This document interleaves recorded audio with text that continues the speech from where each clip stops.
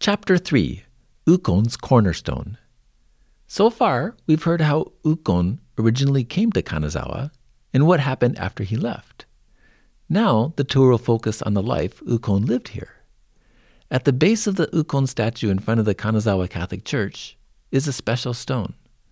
Look closely and you will see it is marked with the shape of a cross.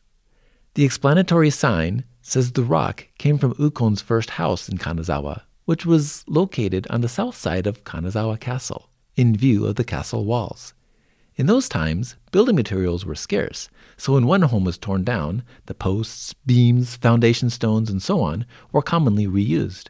Given the vicinity in which the stone was found, and with it being etched with the marking of a cross, it is said to have originated from Ukon's house.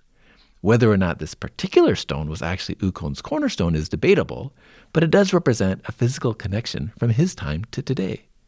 As a side note, across the parking lot in a corner of the church's garden is a stone lantern with lantern writing on its base, a version of the classic Oribe lantern. We will come across another Oribe lantern later in the tour.